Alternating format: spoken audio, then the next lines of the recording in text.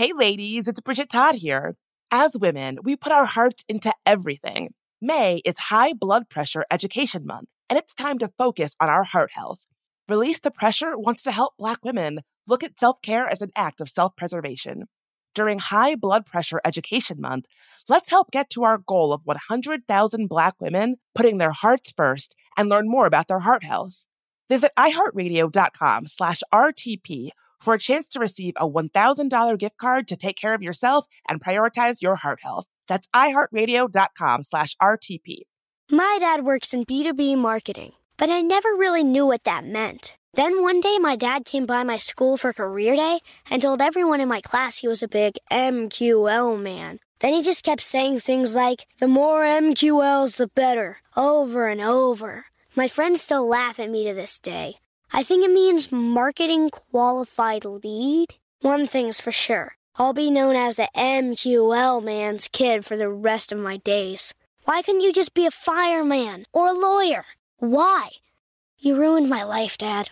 Not everyone gets B2B, but LinkedIn has the people who do. And with ads on LinkedIn, you'll be able to reach people based on job title, industry, likelihood to buy, and more. Start converting your B2B audience into high-quality leads today. We'll even give you a $100 credit on your next ad campaign. Go to linkedin.com/customer to claim your credit. That's linkedin.com/customer. Terms and conditions apply. LinkedIn, the place to be, to be. One of my favorite conversations I've ever had on There Are No Girls on the Internet is with a writer who was targeted and harassed online about how she continues to stay safe while doing visible work on the internet. Without missing a beat, she said, anybody worried about online harassment should sign up for Delete Me.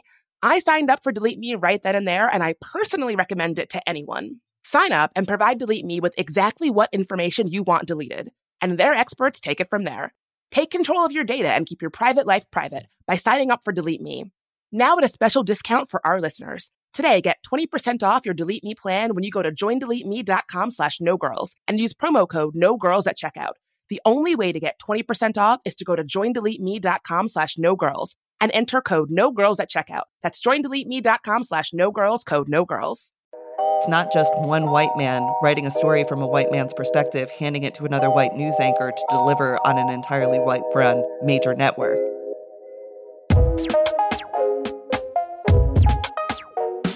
There Are No Girls on the Internet is a production of iHeartRadio and Unbossed Creative. I'm Bridget Todd, and this is There Are No Girls on the Internet. I grew up in a newspaper family. And in fact, our family always got 2 copies of our local newspaper. One for the family, and another one just for my dad that none of us were supposed to rifle through. I guess because the man really enjoyed having a crisp, fresh newspaper all to himself. But that was a long time ago. Today, less and less people are getting their news from traditional sources like a newspaper or a mainstream media outlet. Instead, they're getting their news from podcasts. Hey, like the one you're listening to right now. And from content creators on social media. And if you've gotten your news on TikTok, odds are you've seen Vitus Spehar from Under the Desk News. That title, Under the Desk, is literal, by the way. V actually gets down under their desk to tell their 3 million followers on TikTok what they need to know. And it started during the height of the pandemic. We were seeing a lot of journalists working from home, and so I didn't want to blur this line of like being some super serious journalist who was just working from home because of, the pandemic.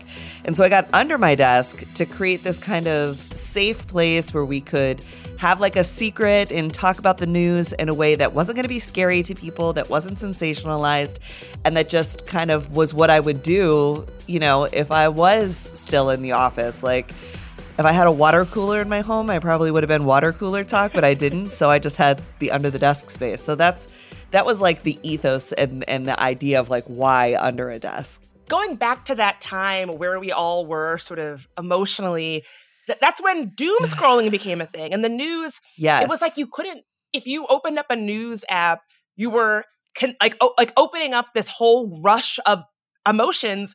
Many of them were like bad, scary, big. And so your voice was really one that was calming. It was soothing. It was like, here's the stuff you need to know, but you don't need to freak out. Here's some information. Is that the vibe you were intentionally trying to cultivate? Yeah, that was the originality of it because, I mean, if you think about, we went into our homes in March. I started the TikTok in like March or April, and I actually used to do cooking content when I first started because I was working for the James Beard Foundation, which is like a big chef organization. And I was trying to tell the chefs about how to apply for PPP loans and like EIDL and shuttered venue. And at that time, like on TikTok, you had to have like a kitschy thing. So I would like throw butter from across my room into the pan. And I would like make the hamburgers slap in the air. And like I was so ridiculous. And I would be teaching people about these government programs. And that kind of led into explaining the CARES Act. And then that led into the election. And then that led into January 6th, Joe Biden's first 100 days, the pullout of Afghanistan. I mean, there was just like always something else that was really scary that watching the news was stressing me out because I'd have to watch for like hours before I just found out like what happened. You know, just give it to me, tell me quickly what happened. And so I felt like I could create this space to kind of catch people up quickly and help bring them back to the news in a way that wasn't requiring such a commitment from them, both emotionally and time-wise. You've kind of become a go-to news source for TikTok. Like when I think about people who make news on TikTok, I think of you specifically. Why do you think that TikTok is a platform that is conducive to people getting their news in like a specific kind of way? It's not a news reader, you know, so detached from the feeling or the emotion. There's a real relationship that's being built. Why do you think that folks on TikTok are looking for that or that's taken off on the platform? So a lot of the way that I do the news is based on the way that I grew up. And my mom is who I call the original citizen journalist because she used to be home. And I remember the year that she bought a police scanner and she would just sit with her girlfriends and like drink coffee and smoke Virginia Slims and like listen to the police scanner. And then my dad would come home and she'd be like, oh my God, Paul, you're not going to believe it. You're not going to believe it. And she would like go around and like look for the police or like they just, you know, in our little town, it was like a goofy kind of thing to do and like how much crime was really happening. There wasn't really that much. But she would like report back to him all the things that happened. And I think that people love that. They've loved that forever. People love getting their news from their peers, catching up with the girls, like just talking about what's going on in the world. And so I think on TikTok, we get that kind of feeling. And especially at a time, most of us started during the pandemic, we kind of trauma bonded, right? This is where we were connecting with people, where we were building friendships and learning things. And so I think it's that thing that's always been a thing where you'd rather hear it from a friend than you'd rather hear it from like some stodgy person on the evening news telling you like, you know, it's 10 p.m. Do you know where your children are? And like scaring you all the time, you know? So yeah, nosy moms who want to know what's going on in their neighborhood. Absolutely. Were the original news breakers, the original social media networks. Ask a mom. Yep. America has a problem. Trust. It turns out that Americans' confidence in newspapers and television news has plummeted to an all-time low. This is according to a Gallup survey on trust in the United States' institutions conducted last year. Now, distrust in media might conjure up ideas of right-wingers who hate CNN and all journalists, but it's more than that.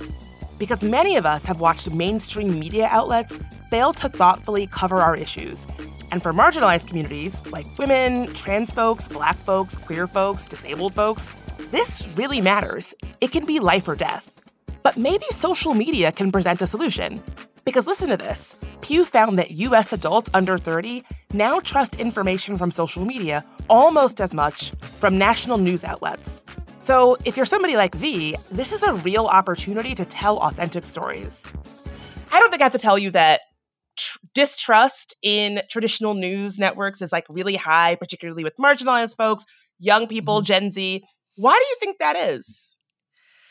So what I find interesting about that is a lot of the news that I'm bringing people is coming from these legacy media organizations. I mean, I was the face of the LA Times TikTok for 6 months, and it like greatly improved their sort of relationship with the audience. Sometimes I'm pulling things from the Washington Post or the New York Times, like these big legacy organizations. I think the difference here is I do believe that people trust reporters. I think if they could meet Erin Logan from the LA Times, they would feel differently about her reporting than when they just read it in the newspaper and they sort of ascribe like whatever bias they have to that newspaper onto her reporting. As an example, I think we have seen this rise in advertising We know that there are certain channels that are bought. We know that the goal isn't necessarily to inform the way that the news used to be, but since we've been on this 24-hour cycle, the goal is to occupy your time and keep eyeballs on you so that they can advertise. And that's a problem across all platforms, right? Like this idea that your ability to communicate is directly related to your ability to fundraise or to get advertisers or to raise money and stuff. And so I think that's where the distrust comes from, is people feeling like these big legacy organizations are out of touch.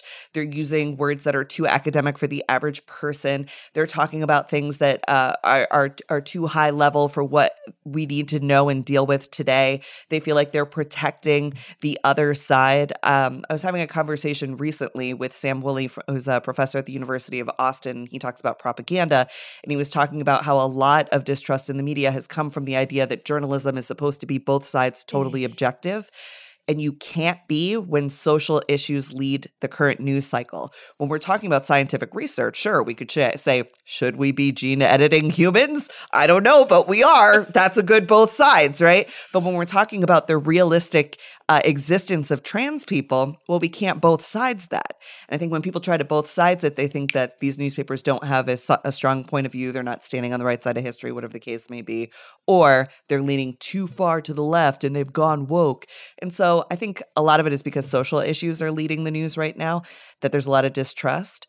But I do believe that individual reporters still hold a ton of credibility with the public. I was at a panel recently, like a journalism panel, and someone mentioned this reporter, Phil Lewis, who was like big on Twitter, always like the big news. He's always tweeting about it.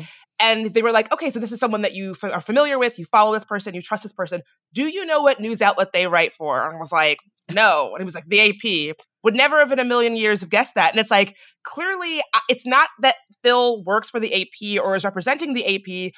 I have in my mind turned Phil into like Black Twitter's town crier or whatever. And it's like, it has nothing to do with the outlet that Phil is at. It has everything to do with the relationship that I feel like I have when I see Phil in my feed. So I think that you're exactly right. I also think there's really something to this idea about how we've gotten to this place where journalists, or maybe it's not even journalists, maybe it's media outlets, feel like it's their job to give both sides of issues that really don't have two sides to it, right? Like that's been a real frustration of mine where I'll be like, oh, this trans person wants to have rights.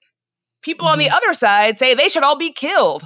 The truth is probably somewhere in the middle. And it's like, no, it's really not. Like, no. It's really not. And you're doing folks a disservice when you train them that like, this is what good journalism is. Good journalism does not try to find the middle ground of like a position that doesn't necessarily even have two sides. Like, how do we get out of that trap that trains people that this is what good journalism is? So I think that we're going to have a longer road because we're also in a day and age where I can make anything true. I can make anything true.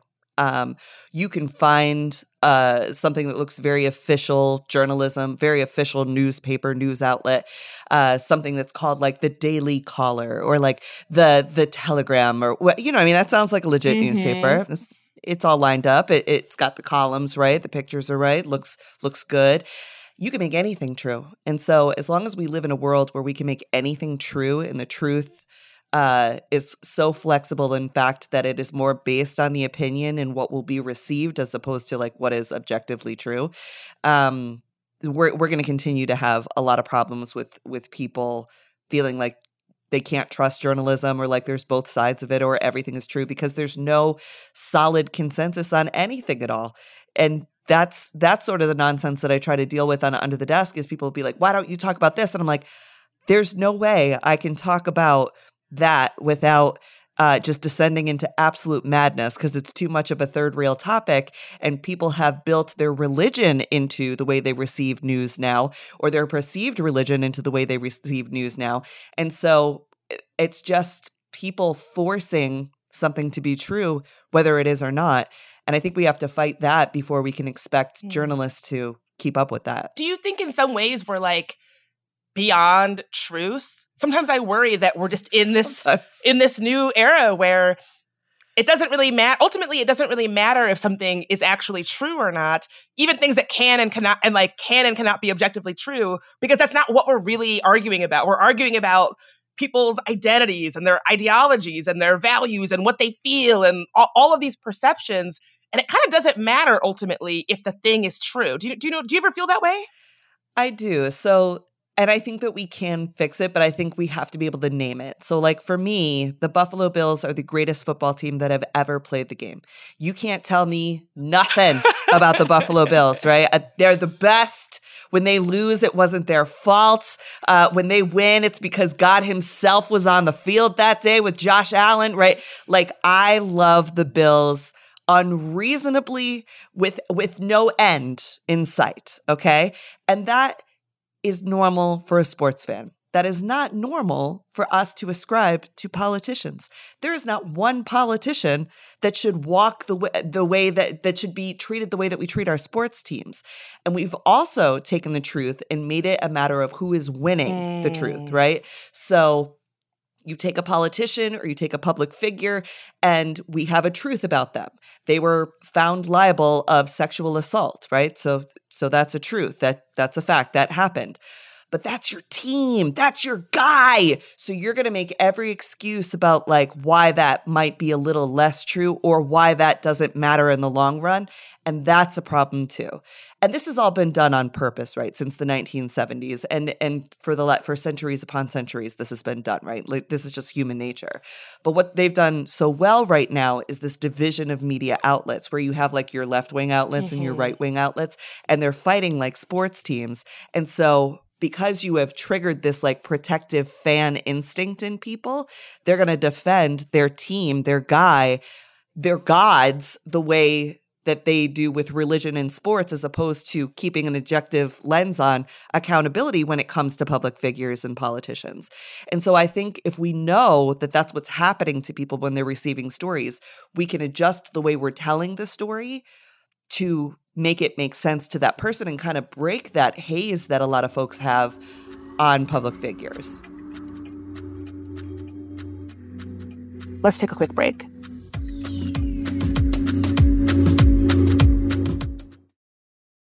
Hey ladies, it's Bridget Todd here.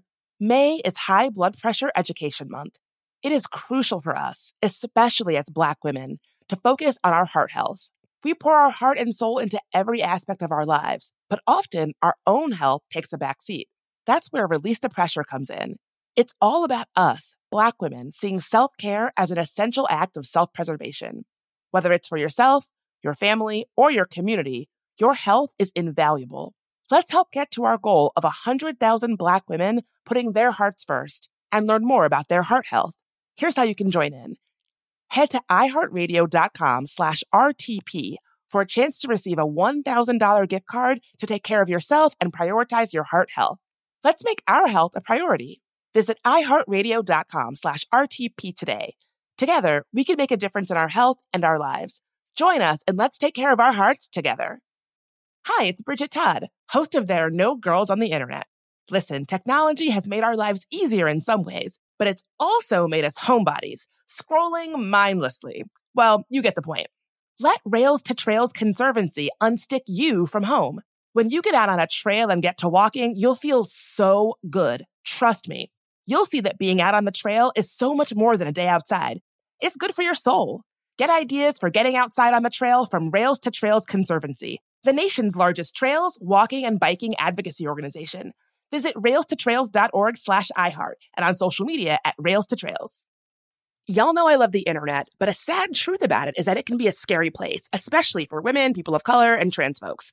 We've talked to people on this podcast, whistleblowers, activists, and advocates who are making technology safer, who then become targets for doing that work. But the truth is, it can happen to any of us online. That's why I personally use and recommend Delete Me. Delete Me finds and removes any personal information you don't want online and makes sure it stays off. Sign up and provide Delete Me with exactly what information you want deleted, and their experts take it from there. Take control of your data and keep your private life private by signing up for Delete Me, now at a special discount for our listeners. Today, get 20% off your Delete Me plan when you go to joindeleteme.com/nogirls and use promo code NOGIRLS at checkout. The only way to get 20% off is to go to joindeleteme.com/nogirls and enter code NOGIRLS at checkout. That's joindeleteme.com/nogirls, code NOGIRLS.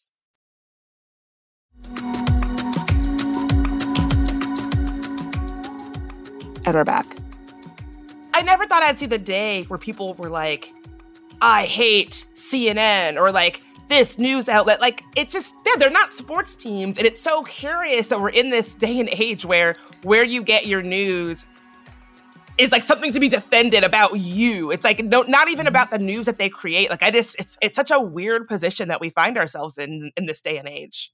It's obsessive. It's intentionally addictive. They've used all of the things that used to make us addicted to making sure we watch TGIF every single Friday night, or we never missed an episode of The Bachelor. And they've built that into the ways that they news program now. So you're just as addicted to those programs and to that information as you would be your favorite television show or scary movies. And you want to see that next one that's coming out right away. And so I think those are the things that we have to kind of overcome when it comes to media. And then we also have to overcome this feeling of better than that a lot of journalists have.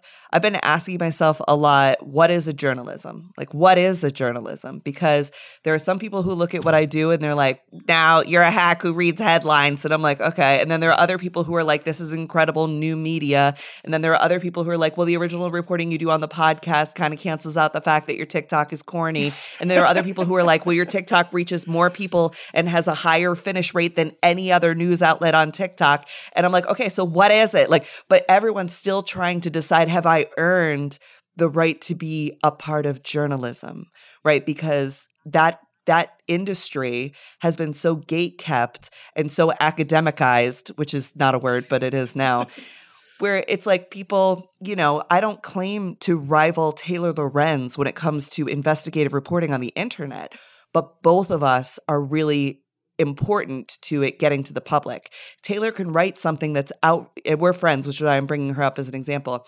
Taylor can write something that took her months, that the Washington Post has paid her to write, to investigate, to take that time to use those resources to get this incredible story together. If she can't connect with the audience because she was building that huge story and she was busy, then who's going to deliver it to them to sort of direct people in the direction of that piece? So it takes a lot of different folks to make journalism work nowadays. And I think that's a good thing if we could all embrace it and understand our place within it, because it's not just one white man writing a story from a white man's perspective, handing it to another white news anchor to deliver on an entirely white-run major network. And that's good. Like, these are good problems to have, but I think we need to start thinking about what is a journalism, who is a journalist, and why we are so gatekeepy about that industry. Like, if I didn't go to Columbia School of Journalism, or the best question I get all the time, did you go to J school? First of all, girl, I was like, yeah, I don't know. Like, so I'm like, what is J school? I'm like, I went to theater school and then I went to business school. I was like, J school. I'm like, Jesuit school? I couldn't picture what it was. That's amazing. Did you want to be in journalism when you were younger? Did you see yourself being in the role that you are today? I have always been really good at explaining things, and I've always been a negotiator. And before I was doing what I do now, I worked in food policy a lot. I've always been fascinated by history and politics, and just more the society dynamics of the world, I would say, is like more what I'm interested in. And that's kind of what I speak to. So now I'm doing the news, but the news is always coming from like a society lens. How does this affect people, not necessarily how does this affect processes or how does this affect politics. And so I have always been like this. I did not imagine that I would be like a news anchor, but what's kind of funny is my pledge sister from my sorority is also a news anchor in Seattle, and she's like, yeah, no, this makes sense for us. Like, I don't know why. We were just best friends and both ended up like kind of as news anchors. I mean, she's like the nightly news anchor in Seattle, but I think I have a performance background. I have a theater background. I'm very good at understanding big concepts very quickly. I'm used to explaining things that are very complicated. Like I used to explain food policy to chefs. And And I love this work, and I love connecting with people, and I love being a helper.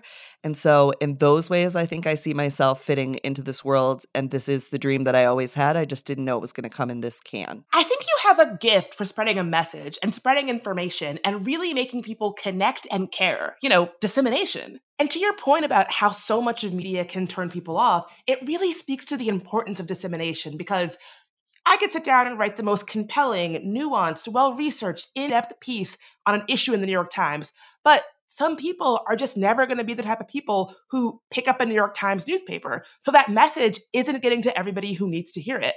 Something that we've just started doing recently on this podcast, which is in addition to the sort of in-depth interviews like the one that you're on right now, we also do these weekly news roundups where big issues around technology and the internet and how it's legislated, we are summarizing and making accessible. Now, we're obviously just summarizing headlines and stories written by other people, but we try to put it in everyday language, make it accessible, and give people the context. And I really feel like when it comes to tech especially, there is something about the way that these stories are framed that just, I don't know, it just always turned me off. And if it's turning me off, it's probably turning a lot of other folks off too. So they just end up tuning it out when they actually really need to hear it.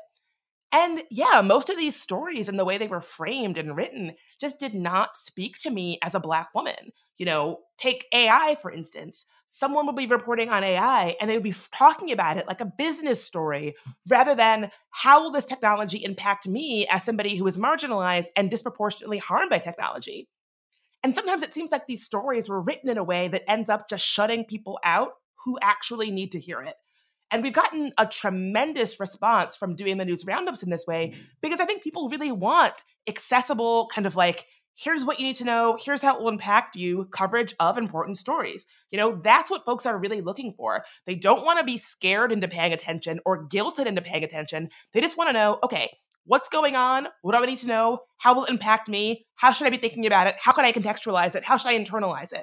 And this is what I think so many media outlets are just failing to do for people who actually really do want it. So that speaks to lived experience, right? Like I always had to work. So I didn't have time. Even in college, I had to work. I couldn't possibly, so I never developed the skill to sit down on Sunday or at the end of my day or at the beginning of my day and really get into reading something and like really giving myself time to reflect on that something. I don't have a lot of time, but a lot of the people who get to speak and a lot of the people that get platform and get to write did have that experience because they immersed themselves culturally in that kind of time. They had that kind of time. I didn't have that kind of time. And so now they're writing expecting that the audience has had a similar walk of life that they did, and they didn't. And so that's why for me, the news is so quick at the end of the night, because I'm like, I got to tell you what you got to know in a minute and a half, because we got kids to feed, we got homework to do, or I've got another job to get to, or I've got like my wife has rehearsal tomorrow night. So I'm trying to like make sure I do the news before I drive her to rehearsal. Like there's all kinds of stuff that we do, especially from marginalized groups, that take up more of our time, that give us less time to reflect. So if I could get you something fast that's going to tell you how it's going to affect you, and then you can just reflect on that one part or something, now we've sort of like helped people catch up with the folks who have all this leisure time to dive into the theology of what's going on, Yeah, I used to watch shows like Sex and the City or like movies that took place in New York, and it would be like, oh, I'm just sitting around with my stack of like magazines and newspapers, and it's like, who's doing that? Like, what adult has time to sit around with their like coffee and their 5 newspapers and just pour through them? I lived in New York for a number of years during and after college, and so many people nowadays, like, because I'm an elder millennial, will be like, yeah, remember when we used to like watch Friends? Remember Sex and the City originally? I'm like, no, girl, I had to work. I never was home at night to watch. I never watched The Office. I never watched any of these shows. The last sitcom I watched was Seinfeld because I was in high school, and like maybe I had time to watch that with my dad if I was up late, right? Like I never watched any of these shows about New York because I lived there and I had to have a lot of jobs. And people who are like creating the fantasy of like what life looks like there is like, no, people who actually are here. Yeah, they live in Ohio. Yeah. Breaking news from There Are No Girls on the Internet News. This is voiceover narration, Bridget. And I'm getting reports that anyone can get a microphone and start saying anything they want about the news and current events on TikTok and try to get people to think they're a reputable source. For instance, After the tragic murder of 4 students on the campus of University of Idaho, a self-proclaimed internet sleuth and tarot card reader got tons and tons of views after reporting, scare quotes, about the case on TikTok and accusing a professor who had nothing to do with it of being the culprit. So, for someone like me, who is invested in our internet ecosystems being places where accurate information thrives, I gotta be honest, it worries me. But V says that's what happens when creators are just focused on things like eyeballs and engagement, rather than focusing on authentically amplifying stories that really matter. Because when the latter happens, you get platforms that are flooded with helpful, thoughtful stories, especially ones that might otherwise be underreported or overlooked. Think about all the different stories in the last few years that got more visibility because of social media platforms like TikTok. Like the Tennessee Three, where 3 lawmakers, 2 Black and 1 woman, were expelled from office over their protests in favor of gun control. Or Baby Chanel, an Indigenous child in Alaska living with non-Native foster parents who racially demeaned her online, which shed light on the Indian Child Welfare Act. These stories should be told. They deserve to be told. And with more and more people making good content on platforms like TikTok, V says that it increases the chances that those stories will reach more people, so we'll all be better informed. Back to you, Interview Bridget. Do you think that having more and more people making their own news content on platforms like TikTok, do you think that that will help curb things like misinformation or be a way to help or make it worse? Like, what are your thoughts? I think the more people that are making content generally, the better. I think it's great for people to be able to express themselves, and you can see people grow. Some people who weren't that good in the beginning or were like overperforming have now kind of relaxed and gotten better. Other people have fallen off. What I think is great about everybody making content is once they get over that kind of, I do make it look kind of easy, right? Like there are some people who can make this look like, oh, I could do that. And that's great until you go to do it. And you're like, oh, wait a minute. It's like, there's like a level of skill here that like maybe in a walk of life that I didn't share. But then they start to narrow in on the stuff that they get positive attention for, which is oftentimes the things that they are actually good at or genuinely interested in themselves. So I think in those ways, we've gotten a lot of citizen journalists or peer journalists, whatever you want to call them, news readers, that have helped spread the message well. Then you have the people who really don't understand the difference between positive and negative attention and are just going to say something to get hate stitches because their metric for success is a number, not an engagement, and not a likability and not a like trust thing. And so you see those people sort of like firework up and then go away and firework up and go away. The thing that I would warn against when it comes to making news content overall is to not just put yourself in reaction to your opposition. A lot of what we see on left-wing news talk is people finding the most atrocious take from somebody who is deeply far right with a small following often and amplifying them into the mainstream because they said this horrible thing about bathing suits at Target and they got stitched by all of left-wing news talk, right? That woman probably would not have had the platform she did if we didn't amplify her, right? We being the collective left. Same thing happens. And what that does when people do that is it not only platforms this horrible person who's never going to be a big star on their own because the right already has their big stars, but they also invite the fox into our hen house. And now my FYP was like slammed most of Pride with very hateful things that were very disheartening to me and not celebration. So what I would love to see is us talk to our own and celebrate our own and amplify our own as opposed to being in reaction to what our opposition says. Now, it's important to hold, the other side accountable where we can, but as far as amplifying single creators who say terrible things, their goal is just to get amplified, and you're never going to change their mind, and they're not acting from a place of reason, so there's no reason to give them any room. You saw this when Tucker Carlson came off the air. The week that he was off the air, Rachel Maddow was a little bit lost. And I really respect her as a journalist. I mean, she's incredible, right? Undeniably. But she was a little bit lost for like 2 or 3 days because her show had gotten so used to being in reaction to Tucker Carlson and all the stupid, horrible things he said.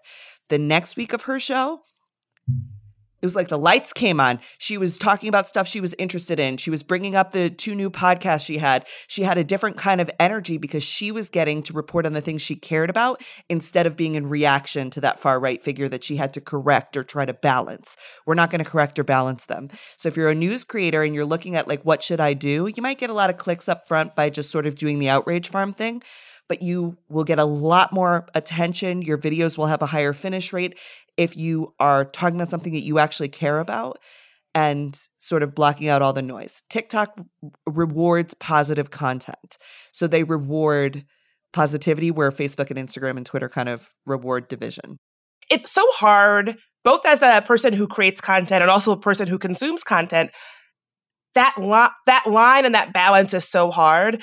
I found myself in the beginning stages of me on TikTok really watching a lot of videos about exactly like you described, I'm angry about this, I'm outraged about this, and you should too. And boy, those videos really scratch an itch that I didn't know I had and I don't love that I have. But at the end of the day, it's kind of just boring to listen to somebody be outraged and be angry about something and be in reaction to something. Tell me what you love. What are you about? What fills your cup? That is what the outrage might get my eyeballs, but the positivity is what keeps my eyeballs and keeps me interested and helps me form a relationship.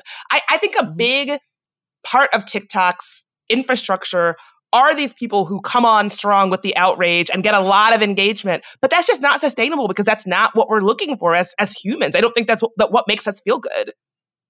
It's why they say that social media can be bad for your mental health. And a lot of it is the doom scrolling or this outrage farming stuff or feeling you have to be in reaction or you have to correct the world. You're never going to do that. We're never going to do that. So what I have found is best is to be like, what am I adding to the conversation? What do people need to know? Every Thursday, I do good news only, and that's very on purpose because I was finding by Thursday, my audience was exhausted of hearing what had gone on that week because there's always so much kooky stuff going on. So I try to stack the deck that I'm reading from that day to be like, here's something super important, here's something political, here's something funny, here's something super important, here's something funny, so that we can kind of make it through in a way that doesn't just suck away all of our hope and also gets us excited to see what comes in the next day. And then on Thursdays, it's just all good news no matter what. Because folks are exhausted by that point. And exhaustion is how hateful content wins, right? They have endless energy and resources to just bury you in doubt and in sadness. And so you could just opt out. You just don't participate. I just don't participate. I don't cover Marjorie Taylor Greene. I don't cover Trump because these are things that I can't change anybody's mind on and that are so unusual and that are so overcovered by the mainstream media that I'm like, you guys have more resources than me. You do the heavy lifting on that. What I want to tell you about while you're doing 3.5 hours of Trump's plane on the tarmac is the Tennessee 3. I want to tell you about this little thing that's happening. That movement was started on TikTok. They wouldn't be here without TikTok and activist TikTok really taking that story as high as it could go while the rest of the media was watching Trump's plane on a tarmac. So I think there's a lot of space for good on TikTok and in news. I think you just got to check yourself a lot and say, why am I saying this? What do I care about this? What can I do about this? And is this my community? Don't pick somebody else's community and then decide that you're going to speak for them. Like, if you're a male creator, don't be like, well, my mission is going to be to uplift the voices of women, Robbie Harvey. That's going to, you know what I mean? Like, that's not going to work. What is your thing that you can hold all the water for, that you're going to be a helper for, that you're the best person to help explain and evangelize and dig deep on, right? Make sure it's your community too. Not that we shouldn't be uplifting other communities. Just make sure you're not speaking for that other community when you're building your content. Because it's folks on TikTok, so yes to all of that. Folks on TikTok, if there's one thing they can sniff out is somebody who is not being authentic. They are so good at being like, wait a minute, something smells off here. So if you are not authentically, amplifying if you're saying I'm going to talk about for this community, I'm going to speak for them. No. People will sniff that out so quickly. Don't. Yeah. Tell their stories, point people in the direction. This is what I do with some of my Indigenous friends who are creators. Oftentimes we know that my face, people are going to stop and they're going to read. So when there's something important, I'll be like, hey, I'm going to tell you this story about Baby Chanel, but who you actually need to follow for more information on this is XYZ people. And you make sure that those community leaders are centered. You say, this is what they said. This is what they said they need. This is how you get it. And when you need more, you go talk to Show Me Your Mask. You go talk to Witchy Twitchy. You go talk to Bossy. These are the people who are leading this. They're going to have your everyday events. This is their community. They're the speakers. I'm just here to make sure that y'all go look over there because I know I've got, a lot of attention. So like, let me help direct your attention to somebody who has a smaller platform but has something really important to say. I think that can be a really great way that TikTok allows us to collaborate. The duet and stitch feature on TikTok smokes the threads feature on Twitter because you have to put your face on it. So you have to really believe what you're saying when you correct somebody or when you add to the story. And I think that that's really powerful too. Yeah, it does have some features that I think like really help move the conversation forward in some ways that are better than other platforms. Like on Twitter, somebody can quote tweet you and say any old thing, whether it's true or not. You better really like, if you're going to call somebody out on TikTok, you better really, have your ducks in a row.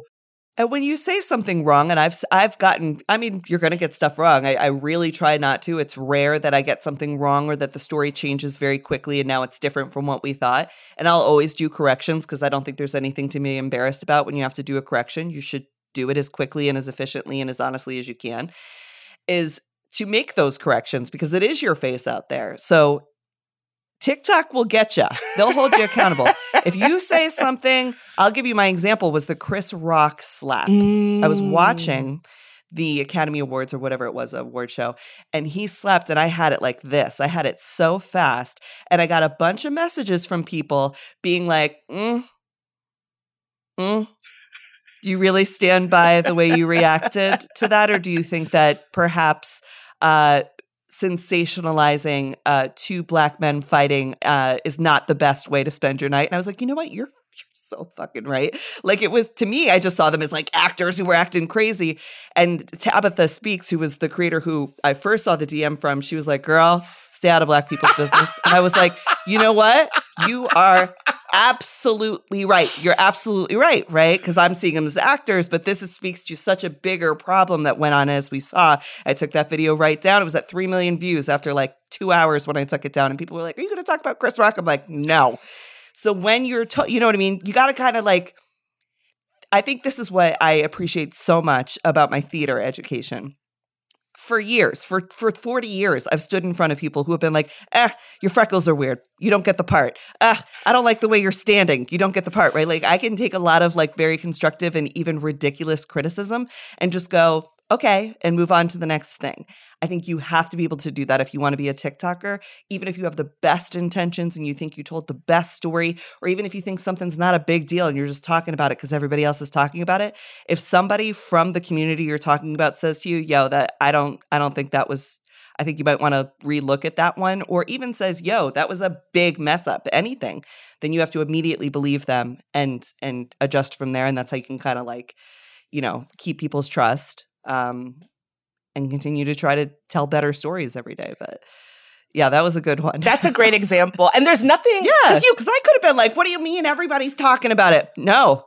You know what? If you took the time to tell me that what I did was going to not line up, I'm so grateful to you. Thank you for catching me so early. And there's nothing worse than somebody who has been kind of gently called in, but then is like, no, I'm going to double down. Like, it's not me who's wrong, it's y'all. Like, don't ever double down. Never double down. Terrible It's look. so much better. It's so bad.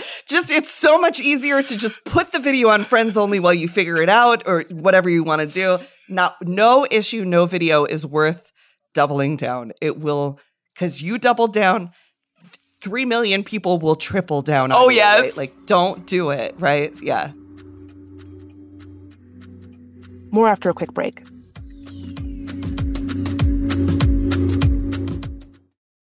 Hey ladies, it's Bridget Todd here. May is High Blood Pressure Education Month. It is crucial for us, especially as Black women, to focus on our heart health. We pour our heart and soul into every aspect of our lives, but often our own health takes a back seat. That's where Release the Pressure comes in. It's all about us, Black women, seeing self-care as an essential act of self-preservation. Whether it's for yourself, your family, or your community, your health is invaluable. Let's help get to our goal of 100,000 Black women putting their hearts first and learn more about their heart health. Here's how you can join in. Head to iHeartRadio.com/RTP for a chance to receive a $1,000 gift card to take care of yourself and prioritize your heart health. Let's make our health a priority. Visit iHeartRadio.com/RTP today. Together, we can make a difference in our health and our lives. Join us and let's take care of our hearts together. Hi, it's Bridget Todd, host of There Are No Girls on the Internet. Listen, technology has made our lives easier in some ways, but it's also made us homebodies, scrolling mindlessly. Well, you get the point. Let Rails to Trails Conservancy unstick you from home.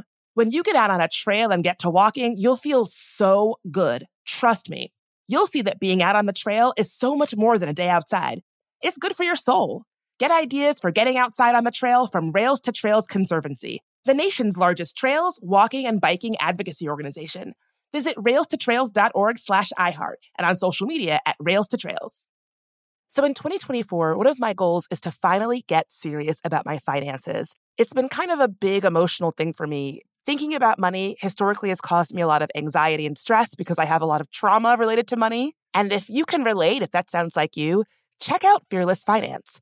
Fearless Finance provides on-demand, comprehensive financial planning by the hour. It's a new way to get financial advice without all the headaches, high fees, and commitments that come with traditional financial advisors. Fearless Finance planners don't sell anything. No used car salesman vibe here, and that means no concerns about being sold something just for the commission that it earns a rep. Their planners meet you where you are on your financial journey. No judgment, whether you're looking to buy a house, optimize your savings, or just want to make sure your finances are okay. They can answer your questions and help you achieve your goals. No question is too small, no problem is too big. Fearless Finance is making financial advice more affordable and accessible. You meet with your planner virtually, and they charge by the hour. Visit fearlessfinance.com today to get started. You can chat with a planner for free to make sure it's a good fit. And you'll get $50 off your first planning meeting when you use code GIRLS.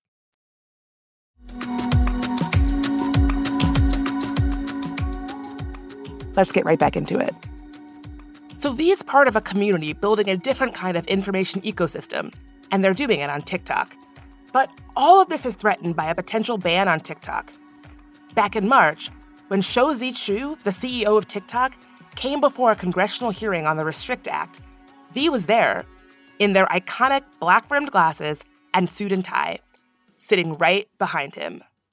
Anytime Congress is doing something that gleefully bipartisan, I'm always like a little bit suspicious, because it's not often and it's never really good. I was like, they are gleefully bipartisan right now. So I felt really nervous about that. And I think that they thought that they could blame China, they could look tough on China, that people would accept it, understand the community that is on this platform that is so strong and, again, trauma bonded because of the pandemic. This platform has offered, I think it's like 5 million small businesses the opportunity to operate. So many people have achieved their dreams on this platform. It wasn't going to fly. It was not going to go well. And so when I was looking at how they were going to do it, a flat-out TikTok ban would be bad for politics. So I was looking at the people who were like, ban TikTok. Well, that's obviously against the First Amendment. Like, can't do that. And the 14th. So I was like, those won't pass. But this Restrict Act, I was like, oh, okay, 89 pages of legislation. They really thought about this one. So I printed it out and I spent a couple days like reading it. And I remember the Patriot Act.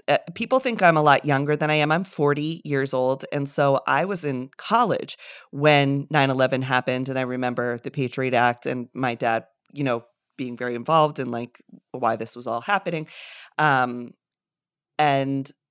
that did not go well for us, allowing the government basically unchecked ability to monitor telecom because of terrorists, right? Because of threats. And so when I heard this coming, and I knew that because I keep up on politics, obviously because of the channel, I knew that the Patriot Act had kind of expired. And I knew they were going to be looking for another way to gain access to our information. So I'm looking at it, and it wasn't just TikTok, and it didn't even line item TikTok. It said foreign-owned technology from these different places. It would include game chat.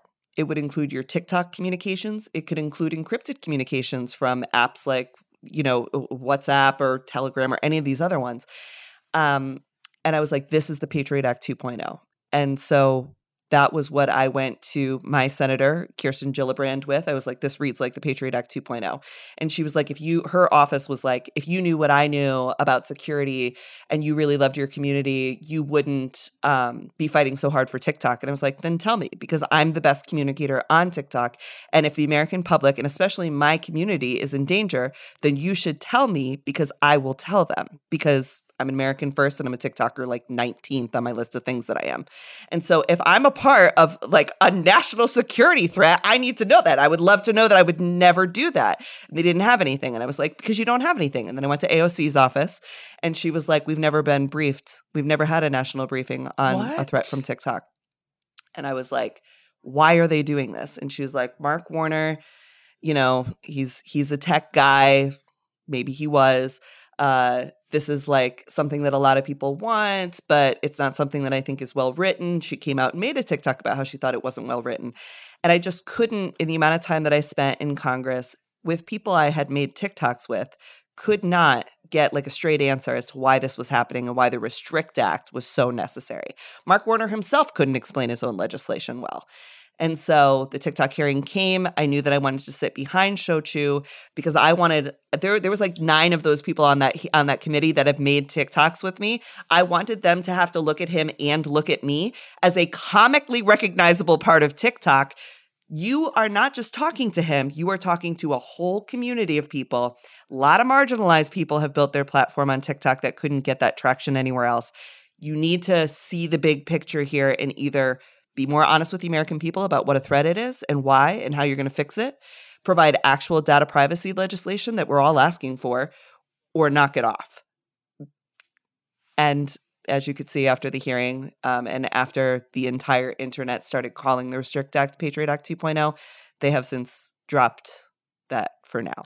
Yeah, it kind of really came on quick, and then it was like, oh, never mind, just kidding. Because nobody wanted to touch it after the hearing. That image of you at the hearing, so front and center. I mean, that is like, I think that'll be in history books when people are studying media and tech in 20 years or whatever. Like, that was a real moment. And I think, you know, you talk about marginalized communities. So many communities who have been traditionally left out of conversations have been able to build up platforms and voices on social media platforms like TikTok. And so if we just say, nuh-uh, y'all don't get to do that, I really worry for the ways that those communities will be able to have voices. There have been so many stories that I would have never heard about if not for TikTok that were happening in completely different, you know, subsections of the internet or different communities that I'm just not in.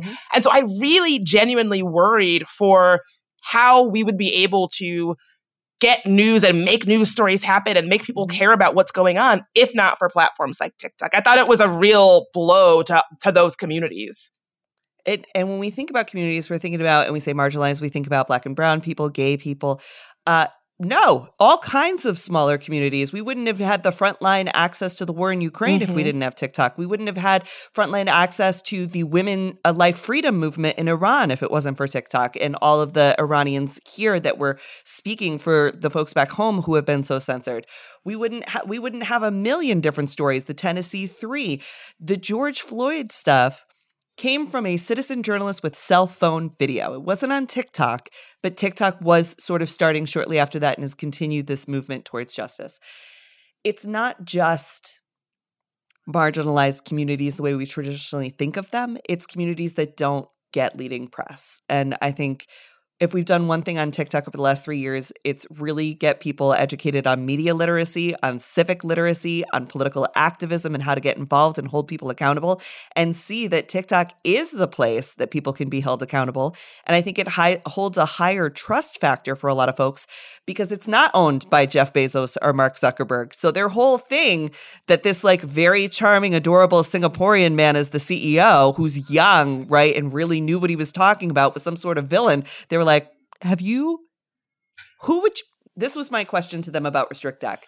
So you say Restrict Act or they have to sell it. Sell it to who? Sell it to who? Finish the sentence. Sell it to who? Which one of the white boy billionaires gets to buy it, right? Is it Elon Musk? Is it Zuckerberg? Who's got the money to even buy it, right? Is it Bill Gates? Like who? Sell it to who so that the American public can have a big picture, and you should also be thinking through, what does that mean? The two communities that I had like in my back pocket as if this continues to go forward, we need to like activate other marginalized communities, religion, which we don't think of them as marginalized because they're so very loud, but there are so many religious affiliations that are not Christian that are thrive on TikTok. Christians thrive on TikTok as well, and the military communities. a lot of the military communities were saying that through TikTok, they can see their member who is deployed or who is otherwise engaged way more than they were allowed to before when they only got a certain number of phone calls. Through social media in general, families are staying connected. And through social media, religions are building online ministries that would not otherwise exist. You're a gay kid in northeast or northwest Arkansas, and you find a Universalist church on TikTok, like the one led by Pastor Sarah. You're going to find a place of inclusion and a path to Jesus that you don't have in your little town. And so we can't give that up either. And these are the things that I don't even think Congress was dumb when they did this. They were like, well, do you think the Biden administration is stupid when they backed this? I'm like, I don't. I think that they were ill-advised and uneducated on the communities. And that's the importance of diversifying your staff. Because if you had called me even one time, I would have been able to be like, yo, you're going to get hit with all of this stuff from the communities who are going to be like, you can't shut me down. This is providing, life-saving resources to some folks. Yeah. And it's not like, you've worked with the White House before. It's not like they don't have your number. Like, they know how to reach you.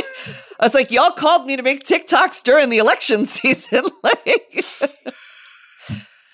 One of my last questions, the question I ask all of my people I interview, like, when you think of the future of news media, like, what do you think is the future of news media as it pertains to platforms like TikTok? And are you hopeful? I'm very hopeful. And I actually think my grandma used to say skirts can only get so short before the maxi dress is back in fashion. And I think that's what we're seeing now. Some people might say the pendulum swings or something. I think what we saw is like over the last decade or so, news has become the 24-hour news cycle, the divisiveness, the outrage farming, the personalities on cable news television, the conglomerations of newspapers getting all bought up by these big companies and billionaires. And I think what we're seeing is a return to citizen journalism, to neighbors sharing stories, to local journalism. And I think what we have in store for a fight is not necessarily fighting these big narratives so much as finding the resources to bring back local journalism, small newsletters. We're seeing a lot of success with journalists having Substacks and different places where you can follow somebody independent of the big newspapers and big media companies because we value that and we trust those people.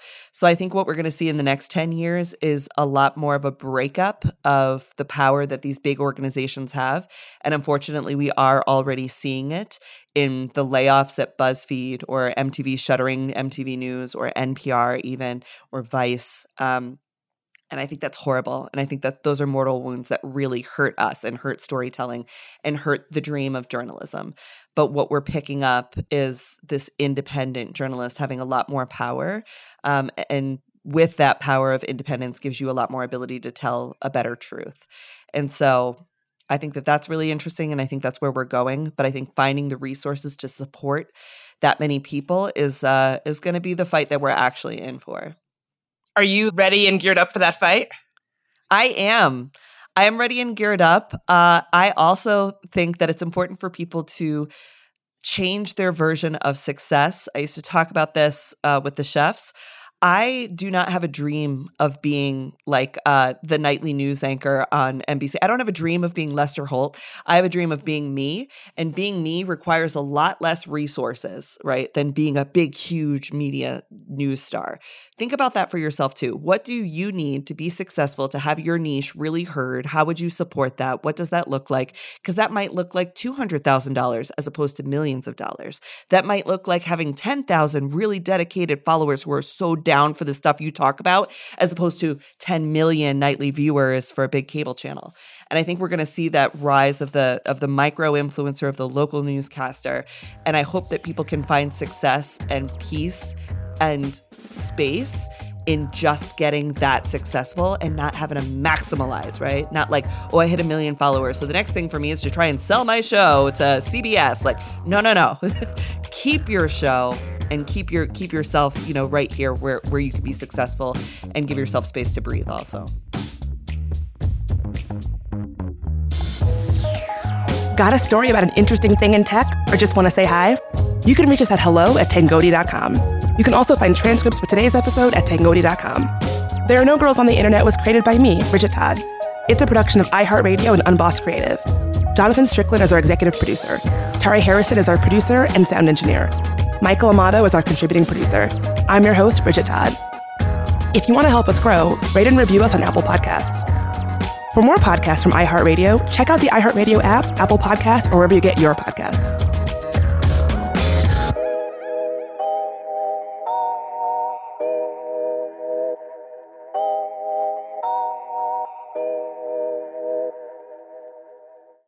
Hey ladies, it's Bridget Todd here. As women, we put our hearts into everything. May is High Blood Pressure Education Month, and it's time to focus on our heart health. Release the Pressure wants to help Black women look at self-care as an act of self-preservation. During High Blood Pressure Education Month, let's help get to our goal of 100,000 Black women putting their hearts first and learn more about their heart health. Visit iHeartRadio.com/RTP for a chance to receive a $1,000 gift card to take care of yourself and prioritize your heart health. That's iHeartRadio.com/RTP. Looking for hair removal tools that not only deliver smooth results, but also empower you with a sense of complete control? Enter Conair Girl Bomb, your secret weapons for smooth, sleek results, made just for women. From the ultimate Girl Bomb grip and professional-grade blades, you don't have to compromise and settle for less. Conair Girl Bomb equips you with the precision and power previously reserved for men's grooming tools. So take your hair removal routine to the next level with Conair Girl Bomb. Available at ConairGirlBomb.com or a retailer near you. This is Ashley Iconetti from the Ben and Ashley I Almost Famous podcast. The state of Tennessee is one of the few places where the sounds are just as breathtaking as the sights. Whether that's live music at a historic music venue, the crack of an open fire at a campsite in the wilderness, or hearing kids laughing as they explore what's right around the bend, Tennessee just sounds perfect. Start planning your trip at tnvacation.com. Tennessee sounds perfect.